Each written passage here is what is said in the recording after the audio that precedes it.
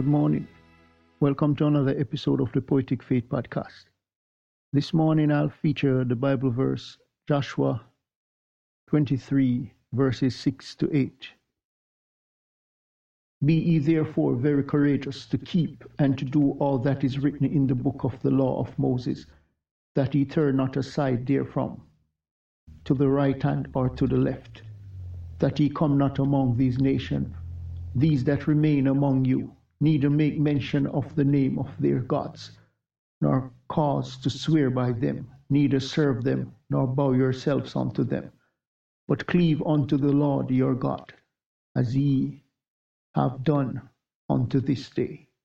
This verse shows you that when you go among the people, the pagans, you do not become a part of their worship or question their idols. You should stick to God no matter where you end up in life.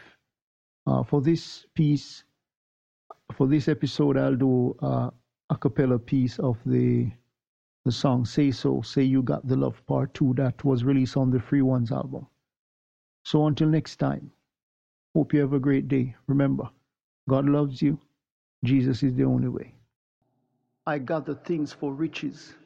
I watch them take it all away. They cordoned me off after the survey. The works should be for you, dear God, my Savior. Their laughter stings my back to let me think failure. They visit scryers and soothsayer. I fall to my knee in earnest prayer. Ever so often I fall into their world. Then I watch as the true selves unfurled. Demons in disguise, what does the hammer and heat forge? Lava flows through the gorge. They say give to get. I won't become Satan's pet.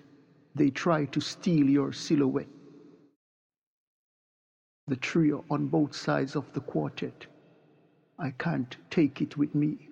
Oh God, why didn't I foresee? The smiling face was his devotee, and that they awaited the sound of the bee. Saw a glimpse of them in the forest, and these were not tourists. What lies beneath Paris? Symbols in the genetics. Say so, say you got the love, and it does not come from above. It's just the opposite of a dove.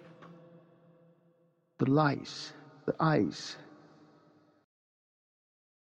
the war hawks.